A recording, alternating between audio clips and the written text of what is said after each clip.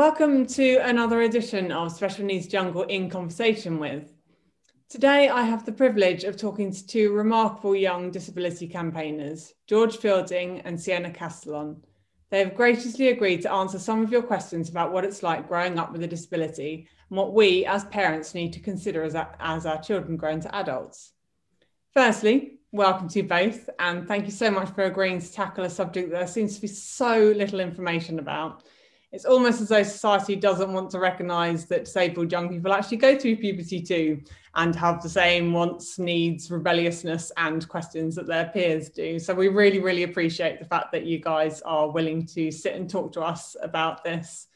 So to start off, could you both please explain a little bit about yourself, your disabilities and how they affect you?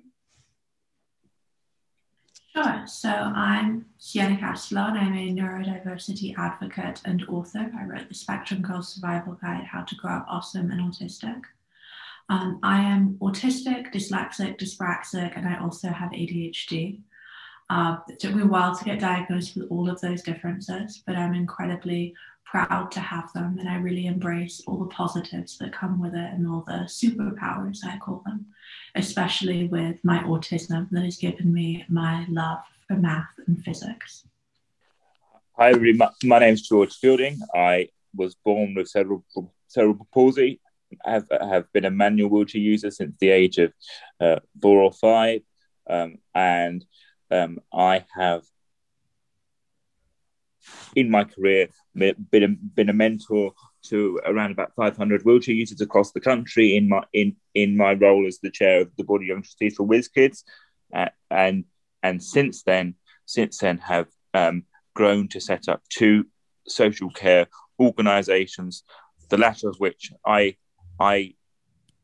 involved with now. Amethyst is a specialist in transitional care for young disabled individuals, and I have always been incredibly proud of the identity that disability gives you.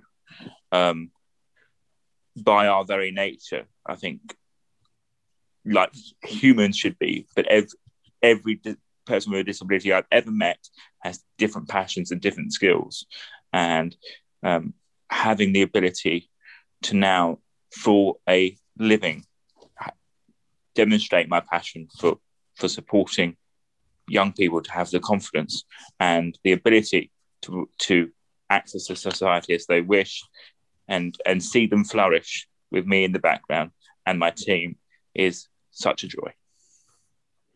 What do you think are the key ways your disabilities have shaped your experiences as you've grown up, both the positives and the negatives? Yeah, so for me, as I said, my autism helped me with my love for math and physics, but there were challenges in that I was frequently bullied at school. I had to go to 11 schools. Most of the changing was because of bullying. Teachers weren't accepting, students weren't accepting. Everywhere I went, I felt different and ostracized. And it took me a while to see that difference as a strength and the unique thing that makes me me. And with all my learning differences, my dyslexia, my dyspraxia, and my ADHD, that made my school experience challenging at times. But when it came to doing my own advocacy work, I found that all of those differences were strengths. You know, my ADHD and my dyslexia gave me all this creativity that helped me when it came to setting up my campaign, Neurodiversity Celebration Week. And my autism helped me with that logical approach, the timekeeping, and getting everything on track. And George? For me, I have always been blessed, I think, with a maturity. I have always been able to liaise and communicate with adults and change makers, because actually I learned that if I didn't speak for myself and assist others to speak for themselves, then arguably no one was listening. So that's the negative.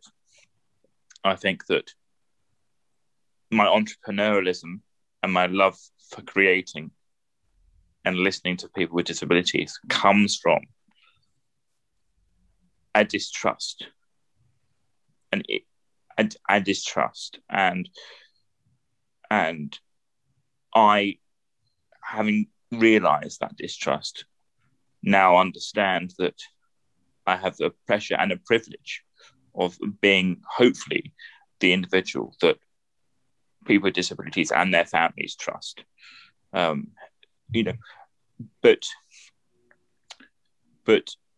that maturity has also come at a cost. I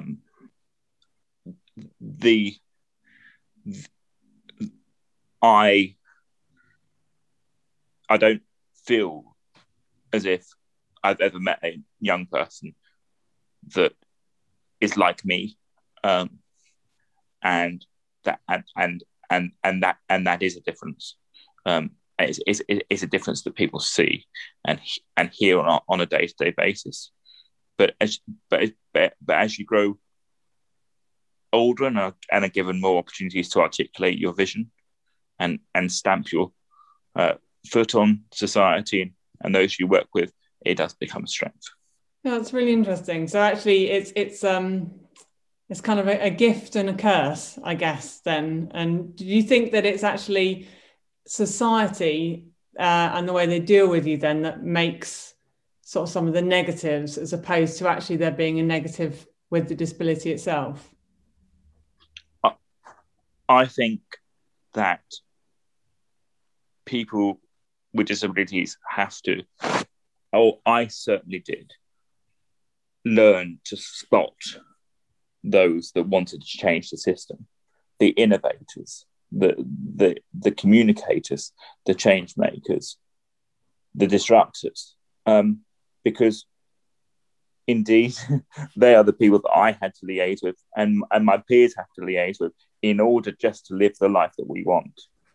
And absolutely. So for you, have you found that the most disabling thing is sort of people's attitudes around you then? Yes, the most disabling thing is societal perceptions. And that's something that has really been highlighted in lockdown. So I've been staying home and I've been able to create my own environment. And so the lighting, there's no fluorescent lighting, there's only lighting that helps with my sensory processing difficulties. There are no loud sounds or anything that gives me the anxiety that I would get when I go into unfamiliar environments out in the real world. And I haven't had any sensory panic attacks in the last year. For reference, I would have them almost daily when I was, living life, going to work in person, using public transport multiple times a day. And it really helped me to realize that a lot of the challenges I had came from living in a world that wasn't designed for me. Living in a world where when someone did the blueprint for a building, they didn't think, okay, how would an autistic person feel with all these glass doors and all these reflective surfaces? And that was what was giving me my anxiety and my challenges. But when I've been on my own, I've been able to control my environment and give myself the adjustments that I need to be successful. I've had no problems. It's all just been positives of my neurodiversities. So actually it's helped you learn a little bit more about yourself and sort of the environment that you work best in. Yeah, it's been a very empowering experience because when you're out, especially talking to neurotypicals, they just see all my differences as disabilities, as problems. And I've always felt like they're superpowers. And it's been great to have that reiterated in this kind of experiment that the last year has been with COVID. Okay, let's move on to the sticky subject of puberty. No pun intended there. So we all know that growing up and going through puberty is pretty horrendous for most young people, isn't it? But there is a fair amount of support out there for young teens, certainly at school, looking at sex education and PSHE, looking at body positivity and healthy living and things like that. But do you think that there's enough to help disabled teenagers prepare for this period of their lives? And if not, what do you think could be improved? Yeah, I think that especially for autistic girls, there's not really enough specialist support. I mean, I feel like, and that's throughout the education system in general. Autistic people, neurodiverse people aren't included. If they are, it's an afterthought. It's just kind of let's set up programs for neurotypicals. And that means that you find that in PSHE you discuss dating, but you don't discuss it in the detail that maybe an autistic girl needs. And so they end up being taken advantage of by neurotypical boys who see the relationship as a game when the autistic girl, doesn't have the social communication skills as maybe the person that she thinks she's dating. And so she doesn't realize that this is just another form of bullying. And those kind of discussions don't occur in the school environment. And it's up to the parents to support their children through that. And then a lot of resources on it. And so you frequently find that a lot of neurodiverse people have challenges in that time in their life. And that was kind of what drove me to write my book, The Spectrum Girl Survival Guide, and include a chapter on dating. Mm. So do you think it's something that schools actually need to pick up on and perhaps deliver more sort of autistic friendly PSHE lessons to everyone, or do you think it's something that needs to be targeted towards young people on the spectrum specifically? I generally believe that when it comes to neurodiversity, making a lesson neurodiversity friendly actually helps neurotypicals as well, because there might be a neurotypical in that class who maybe also doesn't have good social communication, but they're not autistic, and they could really benefit from having that social communication really thoroughly dissected and explained to them. And that goes with a lot of things, like, with my dyslexia, I like things written clearly on the board, not in this squiggly handwriting that makes it difficult to copy down. That was something that I found challenging as a dyslexic, but there were other people in the class who didn't have that difference, who also just found it challenging. And so I find that making work accessible, making classes accessible to neurodiverse students benefits everybody. No, I completely agree with you. And I think that you're absolutely right, that actually making any kind of education more inclusive helps everyone, universally. And George, what's your experience?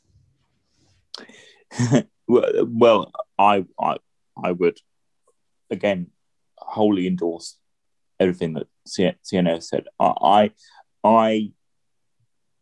believe that there is a angelic purity that society assumes that people with disabilities have, and that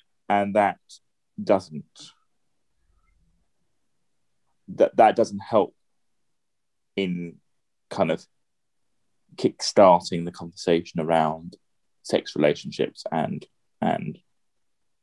puberty. It's almost desexualize disabled people, isn't it? Being disabled and having a sex life is something that people can't cope with.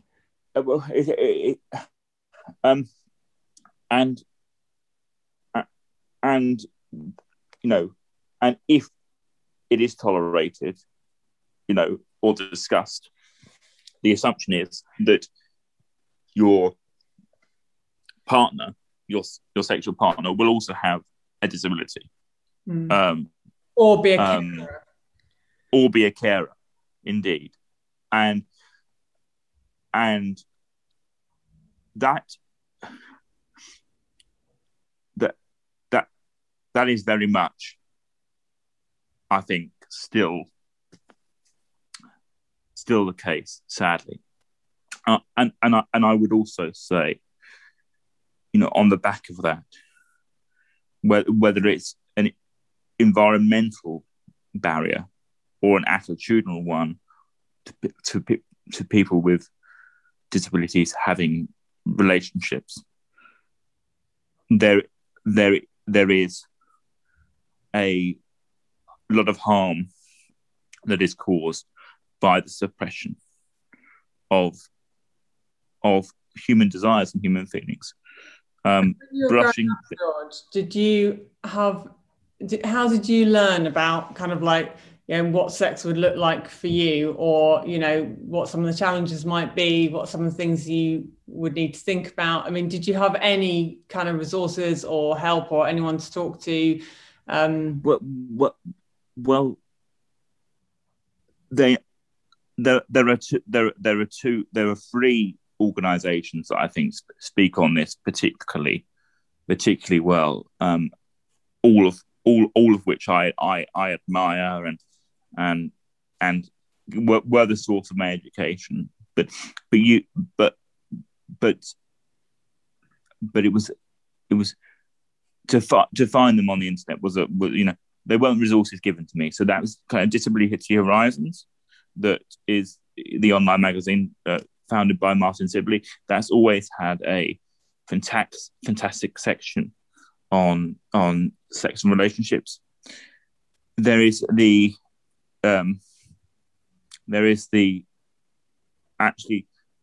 designers and the sellers of sex toys. Hot Octopuss are an organisation, and actually, I think they became inclusive by default in the sense that their first product, the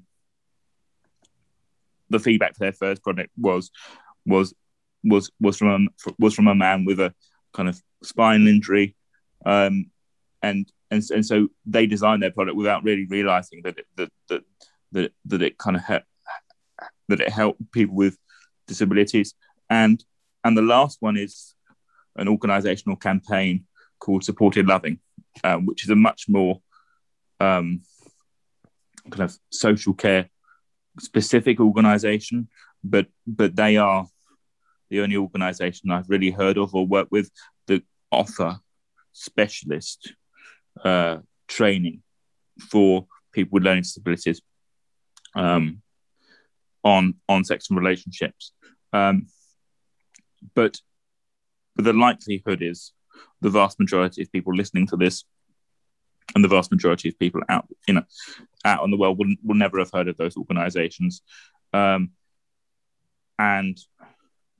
it, I'm 26 now, and I really do think that it took me until very recently to publicly and proudly endorse what I'd learned and seen from those organizations. I also do think that in living our lives as we wish, there isn't much privacy anyway. Or there isn't much privacy to support work that is done incorrectly. So the fine line, I think, for me, was actually realizing that, I didn't have to keep my relationships private. And also with sort of teenagers, privacy is a huge big deal. As you go through puberty, all of a sudden, your own private space is really, really important. And for parents of disabled children, especially those who need help with their personal care, this can be a real struggle to get the right balance. So what would you say the ground rules that parents should respect if their child needs help with their personal care in their teenage years? What sort of message or tips can you give parents to be able to respect that privacy when they're obviously also going to be sort of dealing with their personal and intimate care at the same time? Yeah, I mean, I would say definitely having a conversation with your child. I mean, especially within the sphere of autism, where there are sensory processing challenges that can arise. Hygiene can be very difficult. I mean, it just takes walking into Superdrug and looking at the shampoo bottles to see how everything's, fruity blast, pomegranate cocktail, all these really strong smells for the shampoo, strong smells for the conditioner. And then if you want like a body wash, everything, some kind of strong mint or fruit. And that was something I really struggled with. Just the sensory element of it, because I'm very sensitive to smells. And so it took really having conversations, and this happens, with a lot of autistic individuals, where you have to find products that work for you. And until you find those products, it can sometimes appear like you might have a hygiene issue if you're struggling to wash your hair. And having parents who don't stigmatize that and instead try to problem solve, like my mother, for instance.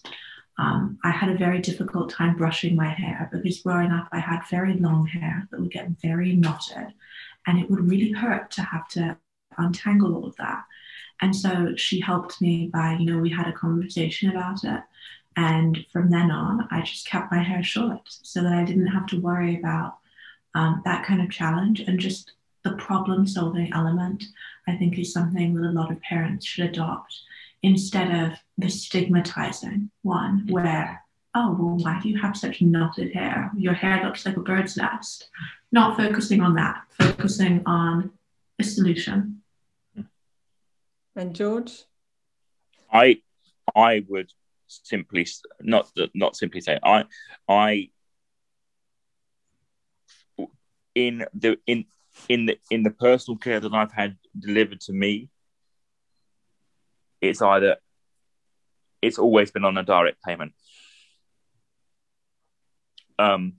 which means that I, or my mother in the earliest cases, is the employer and the decision maker.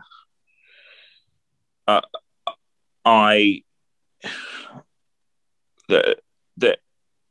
you can't, that that it is the most intimate kind of customer service, personal care, and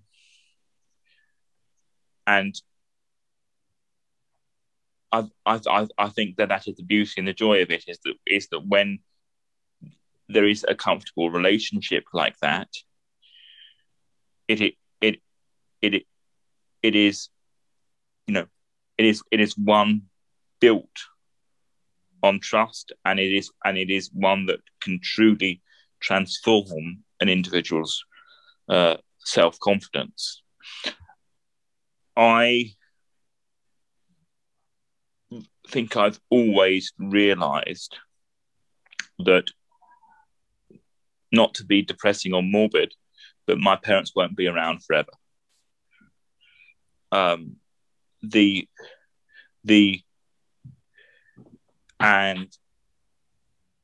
so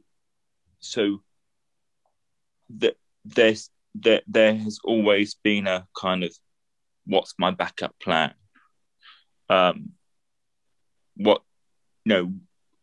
Who, and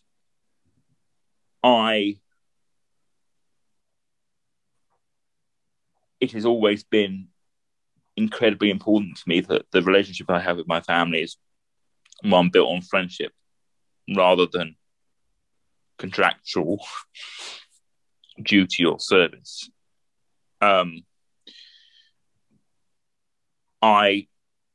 think, though, that it is very easy for parents to slip into the assumption and the belief that it is healthy and right for them to carry on. There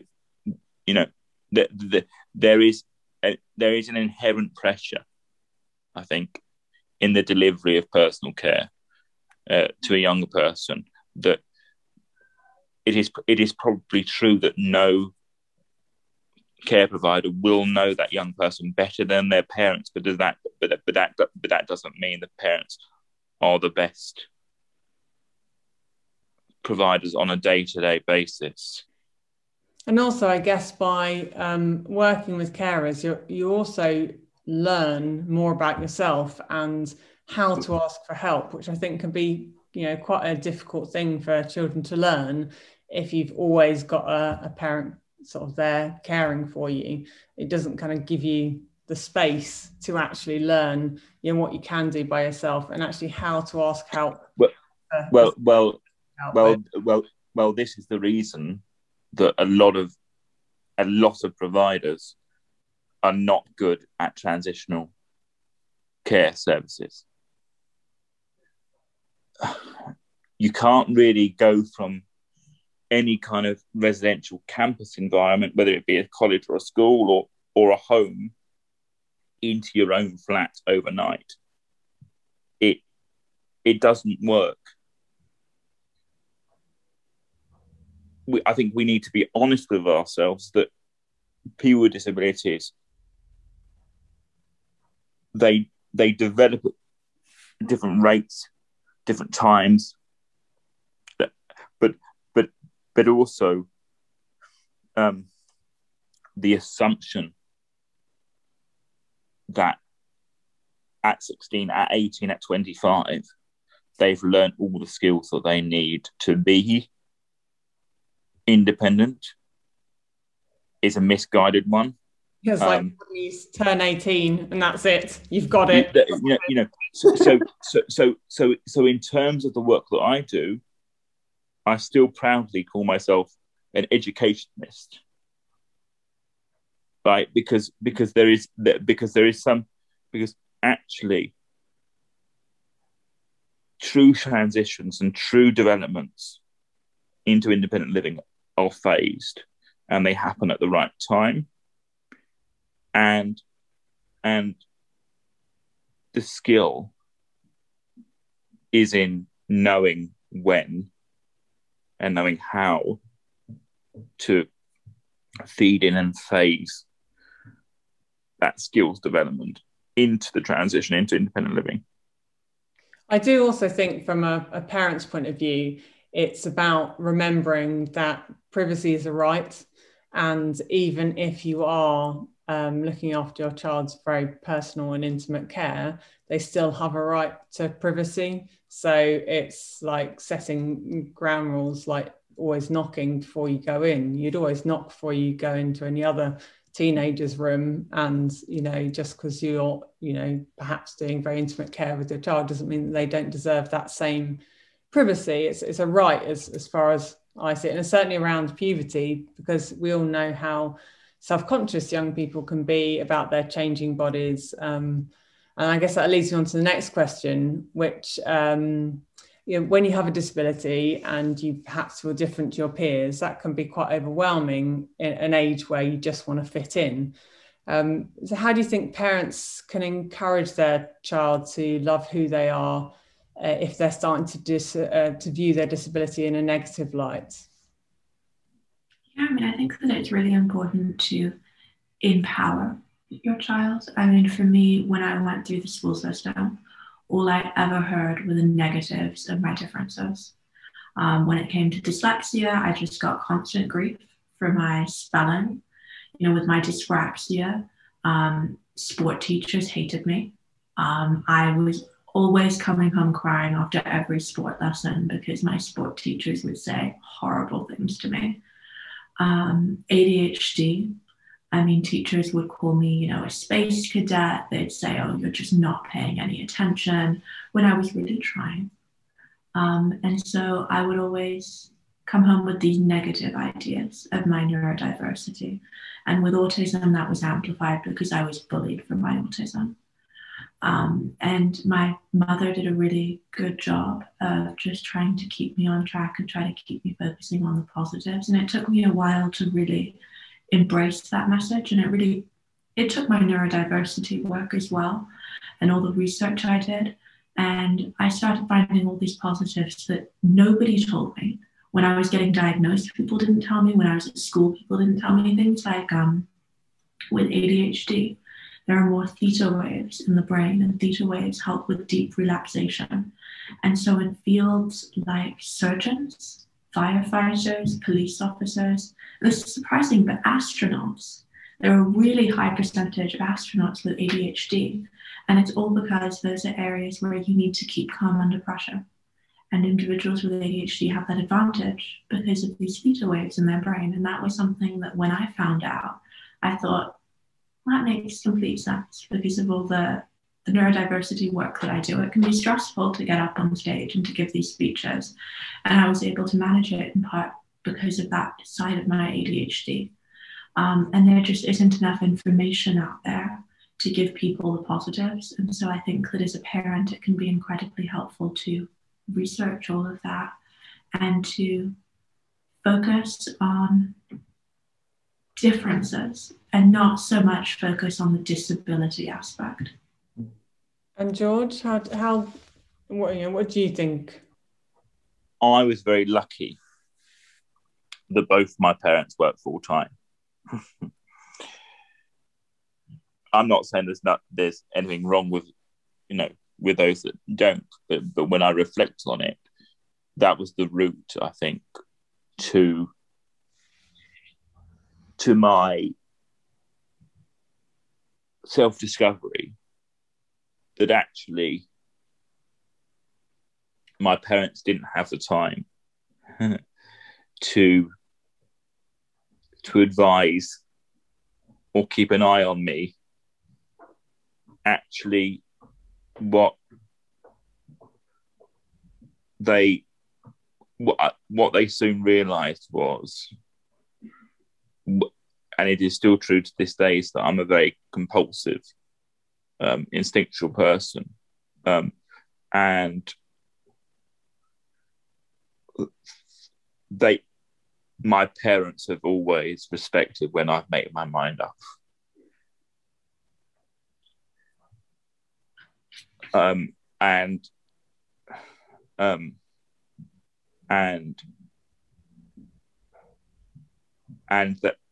they have never questioned that.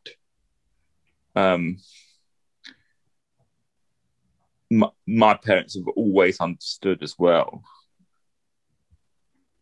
that I am at my best when busy and when not thinking, when not overthinking. I didn't go and see my university apartment before I moved in. I didn't discuss it with my parents before I moved in. I just moved in.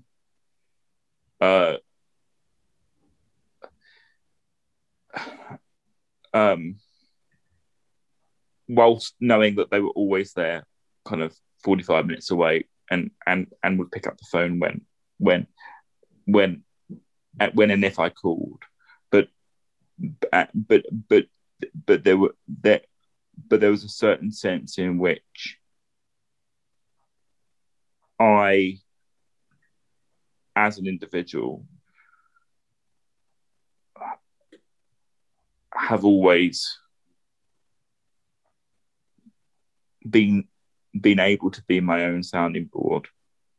Have you, in the same vein, always viewed your disability positively, or have there been times, and certainly when you're going through puberty, and perhaps more aware of others around you, have you ever found yourself actually viewing it negatively, or has it always been kind of something that you've completely felt comfortable with?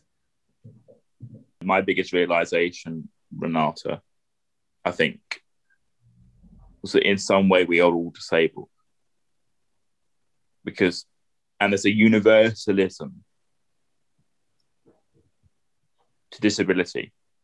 What I meant by that is whenever I'm working or speaking to somebody, I am able to spot, not in a negative light, but in a positive light, what their weaknesses are and the things that join us together. Now, why do I say that in answer to your question?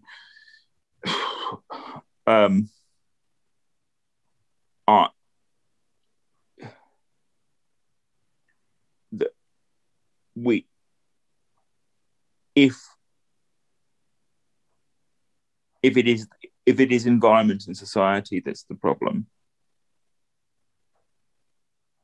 then there are examples that you can use to articulate what it means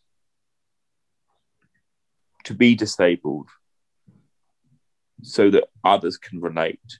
Because if you put my sister in a room full of spiders, I'm a much better person than she is, because she has a phobia. Now, but really,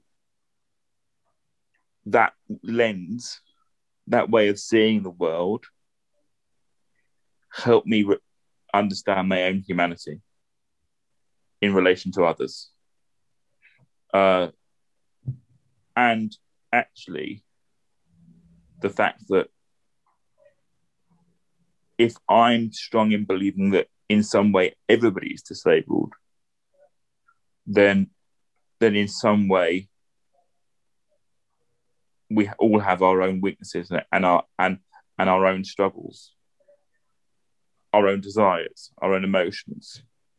It sounds very much to me like your family setup gave you quite a lot of room to kind of like be a team, basically, to find your own way. Sienna, what about you? Do you feel like your parents got the fine line between support and mollycoddling right for you? Do you feel like you had the freedom to make mistakes and, to learn about yourself and to experiment with things and things like that? Yeah, I definitely made a lot of mistakes looking back when I was younger and newly diagnosed, because I was diagnosed as autistic when I was 12.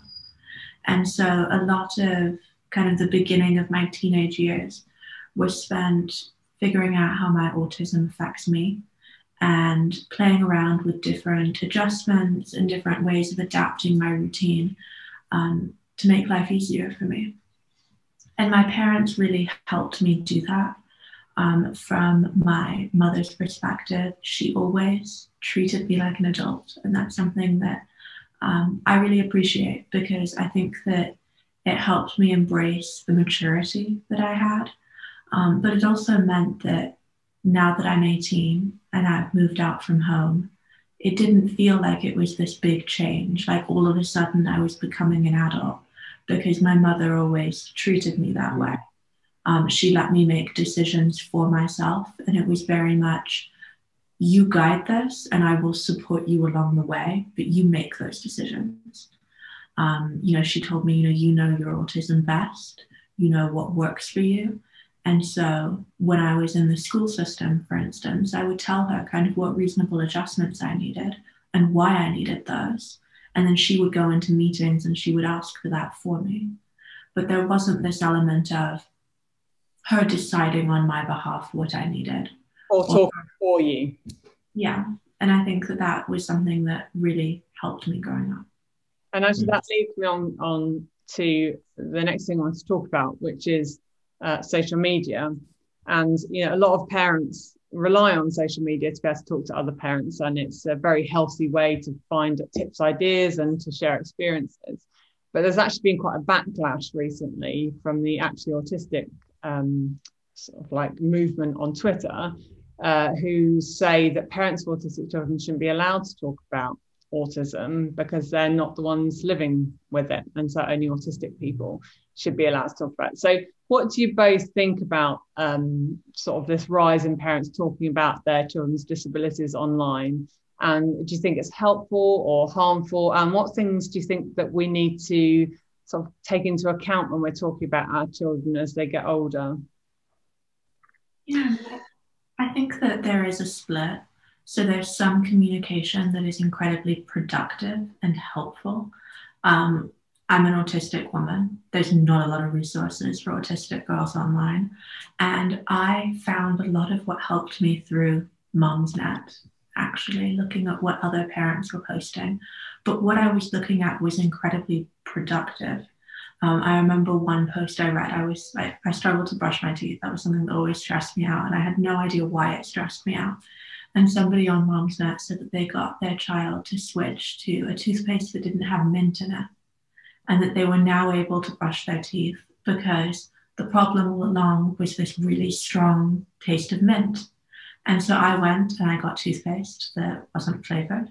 And I've never had a problem since with brushing my teeth. That hasn't, because I used to really resent doing that. And that was advice that I found from Longstaff. That was advice that I kind of had to find there because there were no other resources. And so I don't want to bash people doing that. What I do think is inappropriate is parents that overshare about their child's life. You know, if the idea of infantilizing autistic adults is something that I think shouldn't be happening on social media. You know, if you have a 20-year-old adult, you would ask their permission before sharing their life story and intimate details of their life online. But they see it as, because I'm maybe the carer of this person, I have permission to share all of this private information. And I think that that's something that has no place on an online platform. And also, neurotypical parents making value judgments about autism. When you look at a lot of the Autism Speaks campaign information, it's a lot of neurotypicals making autism out like a disability that needs to be cured, because they're just looking at it from this very limited point of view with all of the misconceptions and stigmas that come from living in a society that is ableist. If you were to get a group of actually autistic individuals like myself, who are really empowered by my autism, we wouldn't all be campaigning for eugenics and for autism to be cured. And I think that that's something that I really struggle with, and that is hard for me to understand at times, that the loudest voices within the autism community are people who are not autistic. And that's something that needs to be corrected. And George, what's your take on it? I again completely agree with Sienna on the idea. I think that there are certain things and certain boundaries and certain things you shouldn't share on social media. Especially in a caring role. I worry that whilst we talk about the fact that the democratization of social media, of media, the fact we've all got our own platforms, and you know, as a campaigner, that's fantastic. But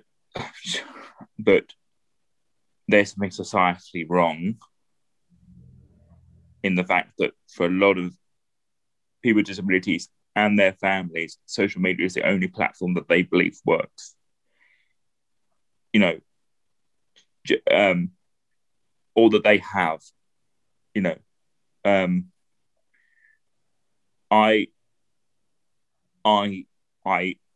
I therefore believe that the overuse of social media, where it is overused by parent carers, is actually a demonstration of desperation quite a lot of the time, of the fact that actually a lot of the ordinary channels, or the channels that we expect to work in favour of people with disabilities, often don't. Being a carer is something that people ought to be very proud of.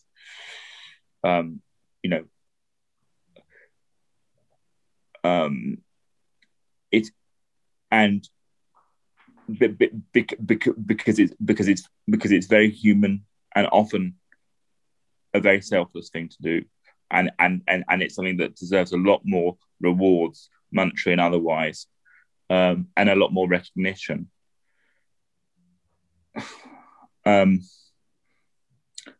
but being a carer, being a parent carer, can't be the only thing you do. I mean, both of you, you both have achieved amazing things in your lives, considering, I know, Sienna, you had a very difficult time at school, and now you're off to Stanford University, which is amazing. I mean, George, you've got a British Empire Medal. You're a prolific public speaker. I've spoken with you at a couple of events. You're a fundraiser and campaigner. Sienna, you've won awards for your advocacy. You're a published author, founder of the Neurodiversity Celebration Week. I mean, you both have achieved so much.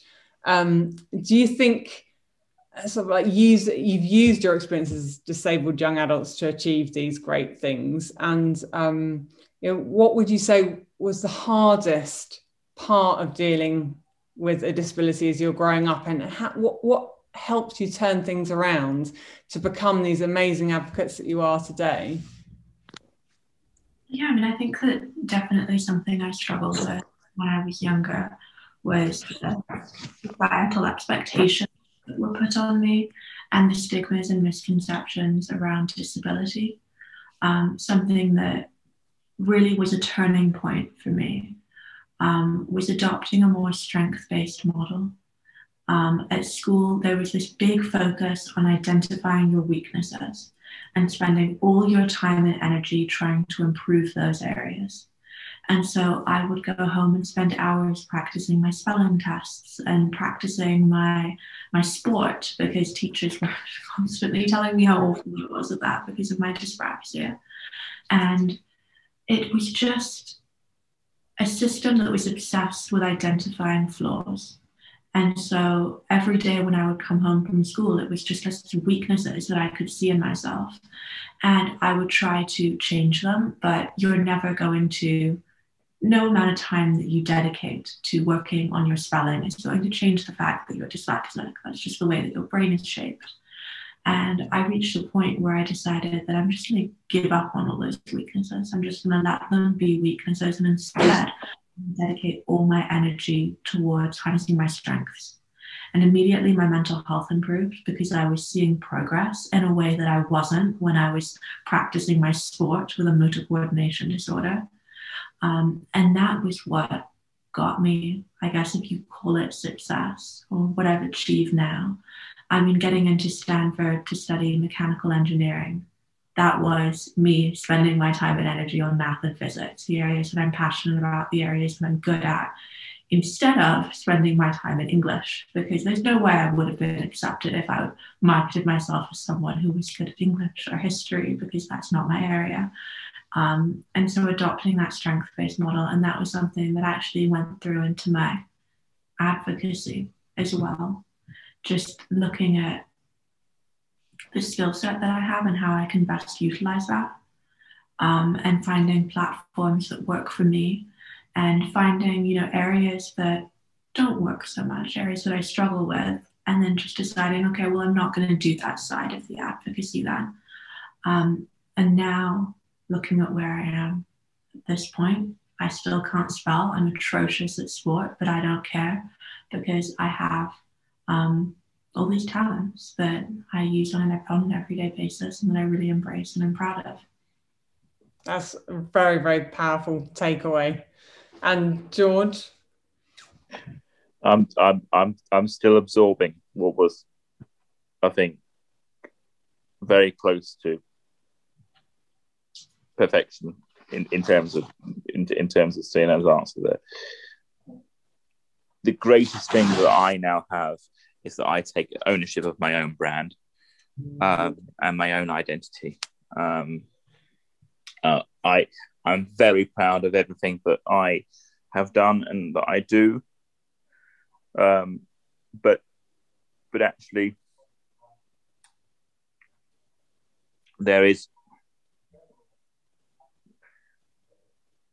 I can speak very eloquently about how I am have been very disenfranchised through systems and structures.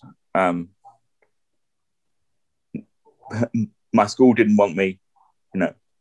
I had the best thing about my school was that it was close to train station so I could escape to London, you know, on a day-to-day basis, and you know, you know, I have never really been able to claim the statutory support that I could have done, because I haven't wanted to waste my time picking up the phone and speaking about myself for myself. The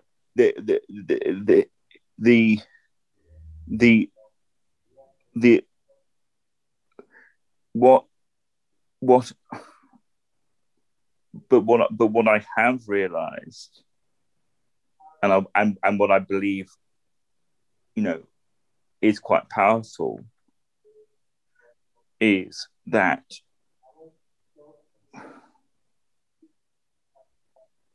there is a fine balance to be made between working in the system and using your story to change practice. I believe that actually